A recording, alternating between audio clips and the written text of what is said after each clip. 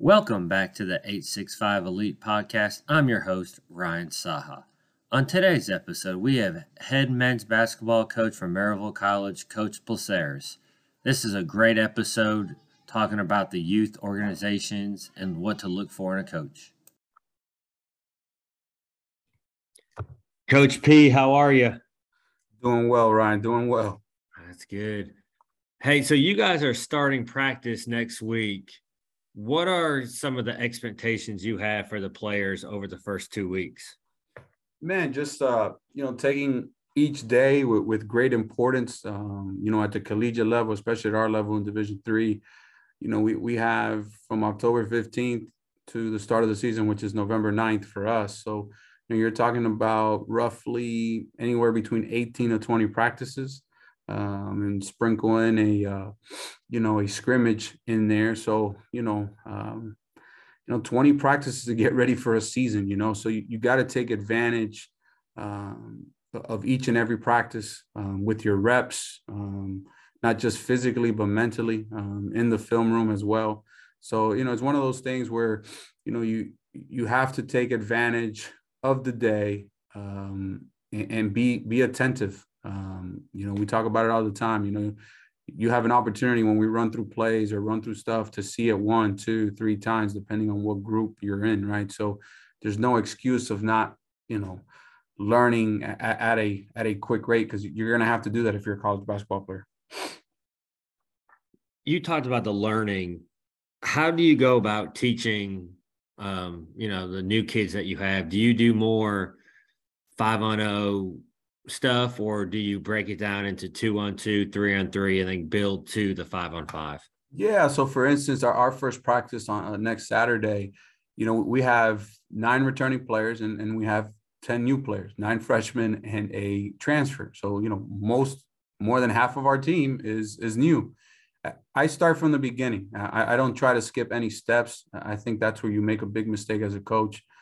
Taking for granted that they may know things, so we take it from square one and we build, consistently. We start with our habits of work, which leads to our habits in how we play. And we go over that every single day. There's not a day that we're not working on individual skill work, or we're not working on our habits of movement or habits individually that are things that we do within our offense or defense. So the daily habits that you guys have, like, what are some of the non-negotiables for you in your practice plan that you're going to hit every day? We're a gap defensive team, so there's no doubt at least 25 to 30 to 35 minutes of our practice is dedicated to our defense and being in proper positioning, right? Knowing the ins and outs of our defense and what we're asking our guys to do.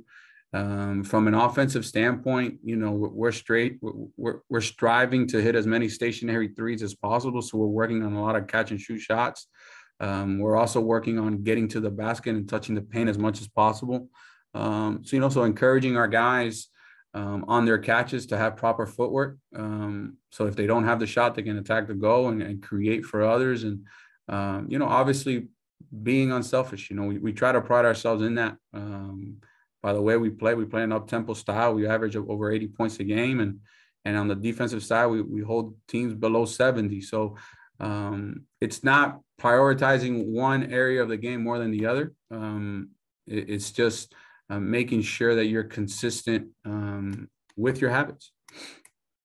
Are there daily things that you do every day? I know you talked about the catch and shoot.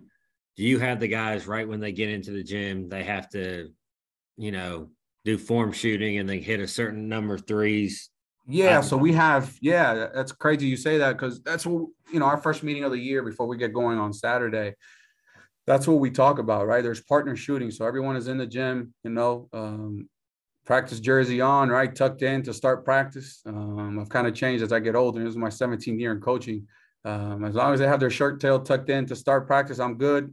If it goes out in between practice, I'm okay with that. But, we have a structure on how we do things, but we start with partner shooting for 15 minutes. Depending on your position, there's just a simple 15-minute workout that we have, and we do that every single day. We don't take that for granted. I think that's one of the things as I get older, it's hard to put free throws. It's such an important part of the game, right? But it's hard to incorporate it during the flow of a practice, right? So we use those first 15 minutes a day to incorporate practices at the start of practice. And guys obviously have to do that on their own as well. But I like to shoot free throws every day in practice. So that's part of their 15-minute workout. But, there's structure every single day. There's a plan every single day in everything that we do. And it starts with the partner shooting in practice. Do you think having that partner shooting and the structure of practice, does that help all those new kids that you have, in terms of what you expect, knowing that every single day you're going to be doing that? Yeah, I think, even at our level, and the reason we've been as successful as we've been as a program for such a long time is the fact that we're getting players in here who are scholarship level type players, but that doesn't mean that they're immediately ready to play the college game. One of the things I think that freshmen struggle with is the understanding of consistent competitive spirit each and every day in practice, right? And in order to gain minutes, earn minutes, keep your minutes, defense is the number one priority for a young player. Most of the time in high school, when do high school guys take breaks? On the defensive end of the floor. You can't do that in college because you'll be exposed really quickly. And just learning how to compete, what I say in 4 to 6 minute, periods. Like this thing of playing the whole game, there's very few players at any level that play the whole game. Now it's about managing and giving your very best in 4 to 6 minute bursts, right?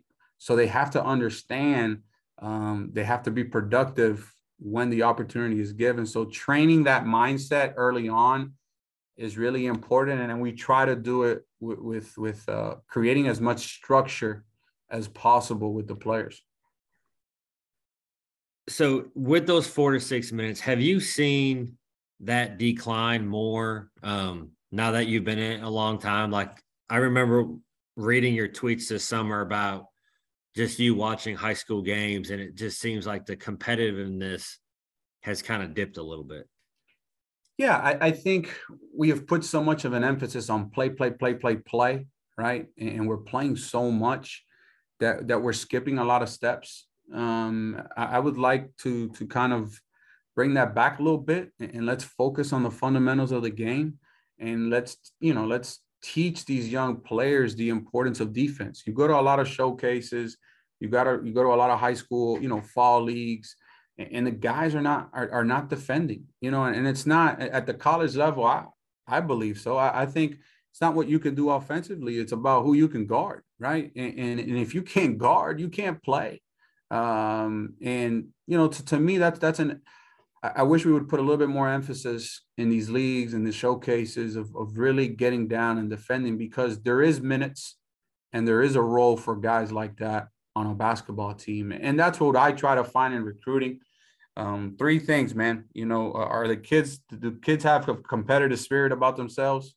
Are they a great teammate? And when the opportunity is given, are they being productive? There's a lot of guys that they think points is just the only thing that matters. To me, it's how you're getting those points and how do those points translate to that individual program, and the culture of how they do things.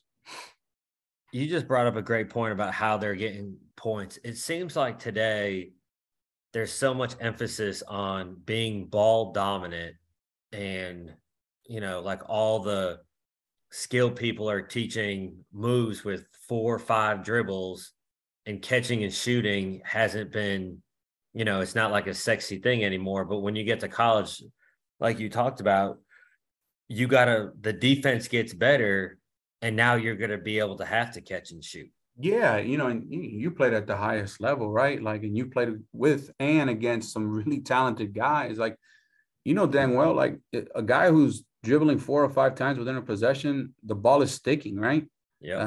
And so, you got to be able to be productive with 2 to 3 dribbles. You got to have what we call protection plans. When somebody cuts you off, what's next, right? What's that counter to?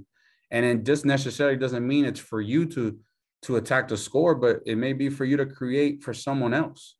So I think, working on those things daily makes your offense better because the flow will be better. And by no means are we perfect. And that's one thing that we have to get better at going into this year. But, you become what you emphasize as a coach, right? And I think that's really important in practice. Our teams will mirror what we emphasize on a daily basis in our practices, in the film room, in our individual workouts with our guys. Do you put more emphasis even in the off season on these workouts on defense, especially with all the newcomers you have coming in? Yeah, I think early on, we'll spend a lot more time on the defensive end in our practices just because we have so many young guys. I think traditionally we've been really good early on. We're better defensively. I think offense catches on, right, as you go. But you got to develop that defensive identity first before you can move on offensively. But, to the point, I think the first questions you asked me, what are the things you do? I think small-sided games help with that. The 2-on-2s, the 3-on-3s, the 4-on-4s, to build to the 5-on-5. We're going to do a better job of that in our program this year. We did it some last year. We'll do it even more this year. I think it gives the players a better feel and a better understanding of where they need to be at from a spacing perspective, and what are the looks that they need to be looking at once they're put in those situations. With recruiting, can you tell real quickly when kids get on campus if they've been coached? So if, you have kids from Webb, and to me, Ricky Norris is one of the best coaches in the state. Can you tell the difference from getting those kids that know the game from spacing that they've been coached and the kids that haven't? Yeah, you're giving Ricky a lot of credit. He's one of my better friends, but no, but you're right. I think he is one of the better coaches in our state, regardless of level, right? I think Ricky could coach at the highest level at the collegiate game. I think that's how talented he is as a coach, but, he works at it. And he does. He puts a lot of emphasis on fundamentals and daily work for his kids. So, yeah, you see a difference. And as a coach, when you recruit, you try to recruit from programs that guys do things the right way, right? Whether it's from a defensive standpoint, whether it's an offensive system, right? That's one thing that I've tried to stay away from is recruit players that only play zone in high school, right? It's going to take that kid a little bit of time once they get on a college campus to really learn how to play man-to-man defense if he hasn't done it for 4 years, right? Yeah. So I think style of where a kid plays, who he's playing for, is pivotal in the recruiting process. Me personally, I like to recruit kids that come from winning programs. They know that there's an established culture when you come from a winning program. So little things like that really, really do matter in recruiting. And when they come, you can definitely see that once you ask them questions when they're on their visit, and especially once they're on campus, you can see the difference in growth from player to player. So with that recruiting process, how do you dig in to find out if they will fit your culture? Man, I know it sounds really silly, but when I go, I try to pay attention to how the young man treats his mother and father, or whoever that adult guardian is, right? How he treats that person is really important, because if they treat him with disrespect, they're going to treat you with disrespect, believe it or not. So I start there. I try to see how a young man deals with adversity. I say something really crazy sometimes to the recruits. I say, man, I really hope you have your worst game when I watch you play, because that is going to tell me a lot about yourself. It's really easy to be, the best leader and the best guy when everything is going your way. But how do you act when you get those first 2 fouls in the first quarter and you got a coach who sits you down for the entire half, right? Do you stay engaged? Are you a good teammate? Or do you, lounge back in your chair and are disengaged? Do you run off the floor or walk off the floor when your coach is trying to get you out of the game or get your attention? Do you only get excited when you score? Or you're the type of guy who gets upset when somebody scores on you defensively, right? So I look at, at a lot of different things when I'm at an event or I'm watching a high school game that has nothing to do with how many points you're putting up or how many rebounds you have. I'm looking for the attributes that lead to winning within my program. And that's what I really focus on. I really liked Dustin Kearns from App State was on, and he was talking about how he will call opposing coaches in that league, similar to what you were just talking about, to really find out about the kid. And he'll ask about when they play bad, how are they as a teammate, and like on the court, do they keep playing defensively? And I thought that was really good. Yeah, I think you have to do your due diligence regardless. It doesn't matter what level it is. You have to do your due diligence in regards to that kid, right? Not just go on what his own personal high school coach says. In today's era, they have trainers, right? Every kid sometimes has a trainer and has an AAU coach. And yeah, I've talked to area coaches when we recruit guys. Hey, how does he act, right? Like, how does he act when I'm not in the gym? How does he act when his he's around his teammates? Like, those things matter because they're not little things. They are the big things that make or break a program and make or break your culture. So you do as a coach have to do your job in regards to digging and seeing what each kid is really about. Yeah. So to pivot on this, we both have kids that play different sports. What do you see from the youth soccer organizations that you wish you saw in youth basketball? I love how my daughter plays pretty high level soccer here in this area.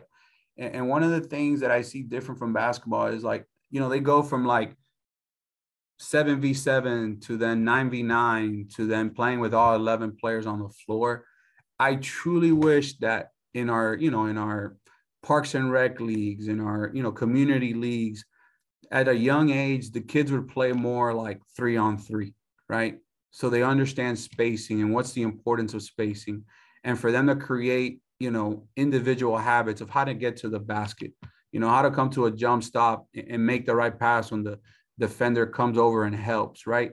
You don't see that a lot at an early age in our game right now because, it's really easy to just say, hey, sit in a 2-3 zone, sit there, put your hands up.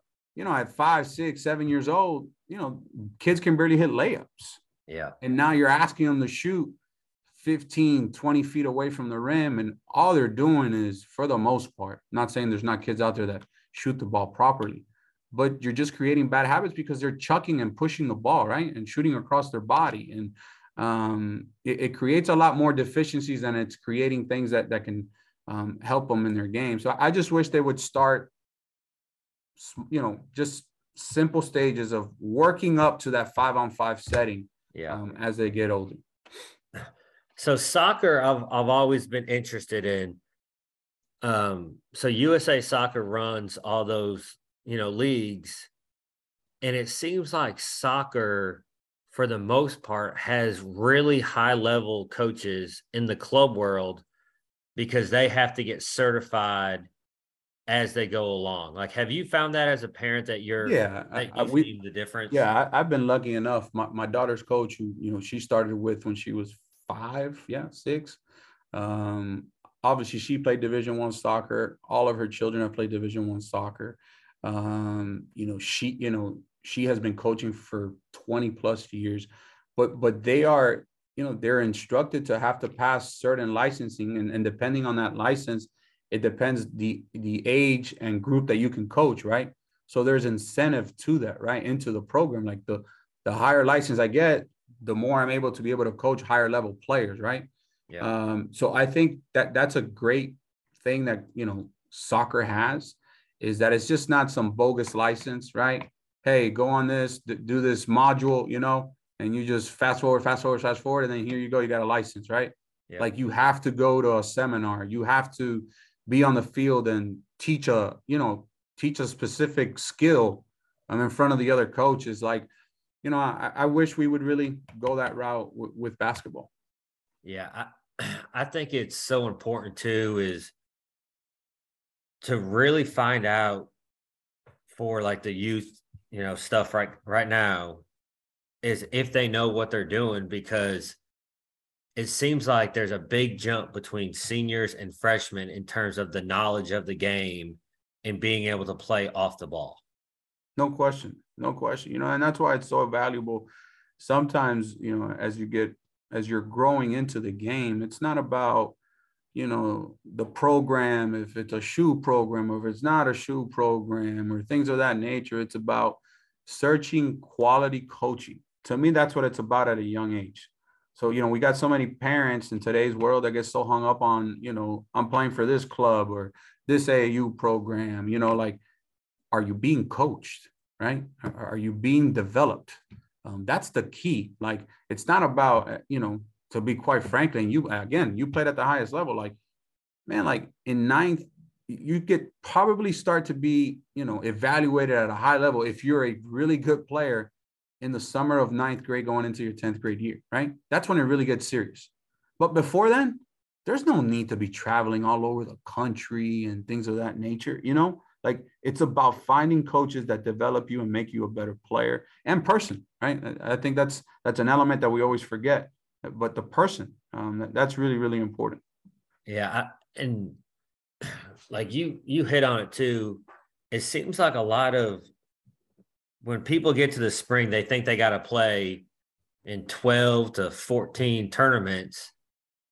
And they're just kind of caught up in like all, like the Twitter videos and Instagram videos. And I think it's okay to, play in 8 or 9, good events, but then practice and learn how to play, without really being overcoached in the spring, like being able to, this is what you do during practice, and on the fly, these kids are learning how to play and, fight through situations. Yeah. And maybe there is, I wish there was kind of like a curriculum to follow, right? Like, hey, this is the basketball curriculum for ages 8 to 12 years old. These are the things you should be teaching from 8 to 12 years old, and people and coaches following that, right? And then at 13 to 15, this is where these are the things and elements that you need to fully understand before you start high school ball. And if you created a curriculum and followed a curriculum, I think kids would be better prepared. But, people are so worried about going 45-2 at 11 years old, that at the end of the day, with all due respect, nobody truly remembers that once you're a high school basketball player, right? Like, yeah. But we're so concerned with those things that, the big emphasis in young kids should be about development and surrounding them around positive people that are good role models so they can continue to learn the game and love the game. That's one thing. Love the game. Yeah. You get a couple bad coaches early on in your young, young adulthood, and you may quit. So it's important to find the right mentors and the right coaches so they can continue to extract the most out of you, but also continuing to push the love of the game.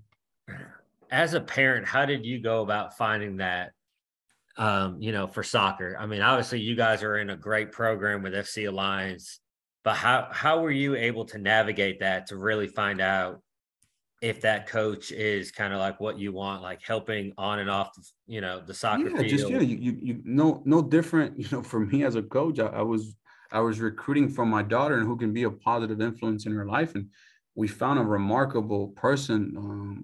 She's a nuclear physicist, by the way. Her daughter is actually going to Western Kentucky, her oldest daughter. She plays at Bearden, which is the #1 rated soccer team in the country, right? And she Dr. Elaine Roth, like she's been fantastic, man, in the development of my daughter. But I just did our homework, and man, who are the better coaches in 6 and 7 years old? And her name kept coming up. Well, where does she coach, right? And in our case, it all worked out. And she's been fantastic in that. And now my daughter she's moved on, so now they have a new coach and playing ECNL soccer. But for the most part, I think soccer has it. Is it ever figured out 100%? No, but I think they're a little bit further ahead in youth sports than most basketball programs. Yeah, no doubt. When you when you're going out recruiting, what are certain characteristics that you like, that are the non-negotiables for you that you have to have to wear the Scots jersey? You got to be respectful of your parents. You got to be respectful of authority. You got to have a love and a passion for the game. I got to see that you understand the importance of being held accountable. And again, that you are competitive by nature. I like, people who compete, people who are passionate. You can really extract a lot from them if they're that way. So, being competitive, being passionate, and being a loving person, man, being respectful and pulling others along, so, those are the things that I love to have in my players. Yeah. When you're in practice, or, when you go to watch these practices, when you're recruiting, do you like to see, situations in practice where a coach is drawing something up on a dry erase board and they have to go execute it? Or do you just like a more scrimmage setting? I think a little bit of both doesn't hurt when you're there, right? Yeah. Understanding if a young man is paying attention out of a timeout, right? How engaged is he during timeouts?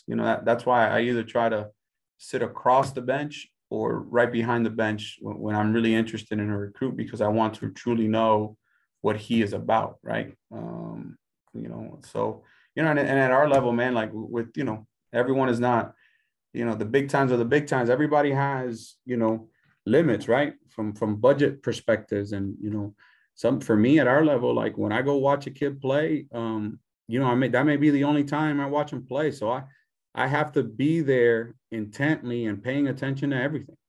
And that's another thing I tell young coaches. You go to a lot of events and you see your buddies and all that, and you spend more time talking than you do evaluating, right? You're there to work, you're there to figure out, which one of these next young men is going to be able to help your program. So you got to take advantage of your time, and you got to be there with a purpose when you're recruiting. Yeah, no doubt.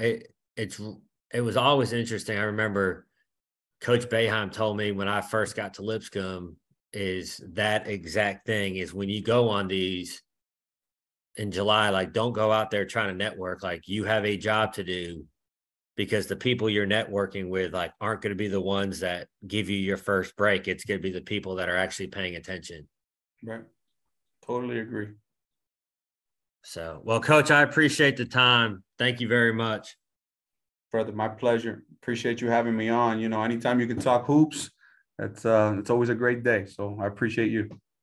Thank you again.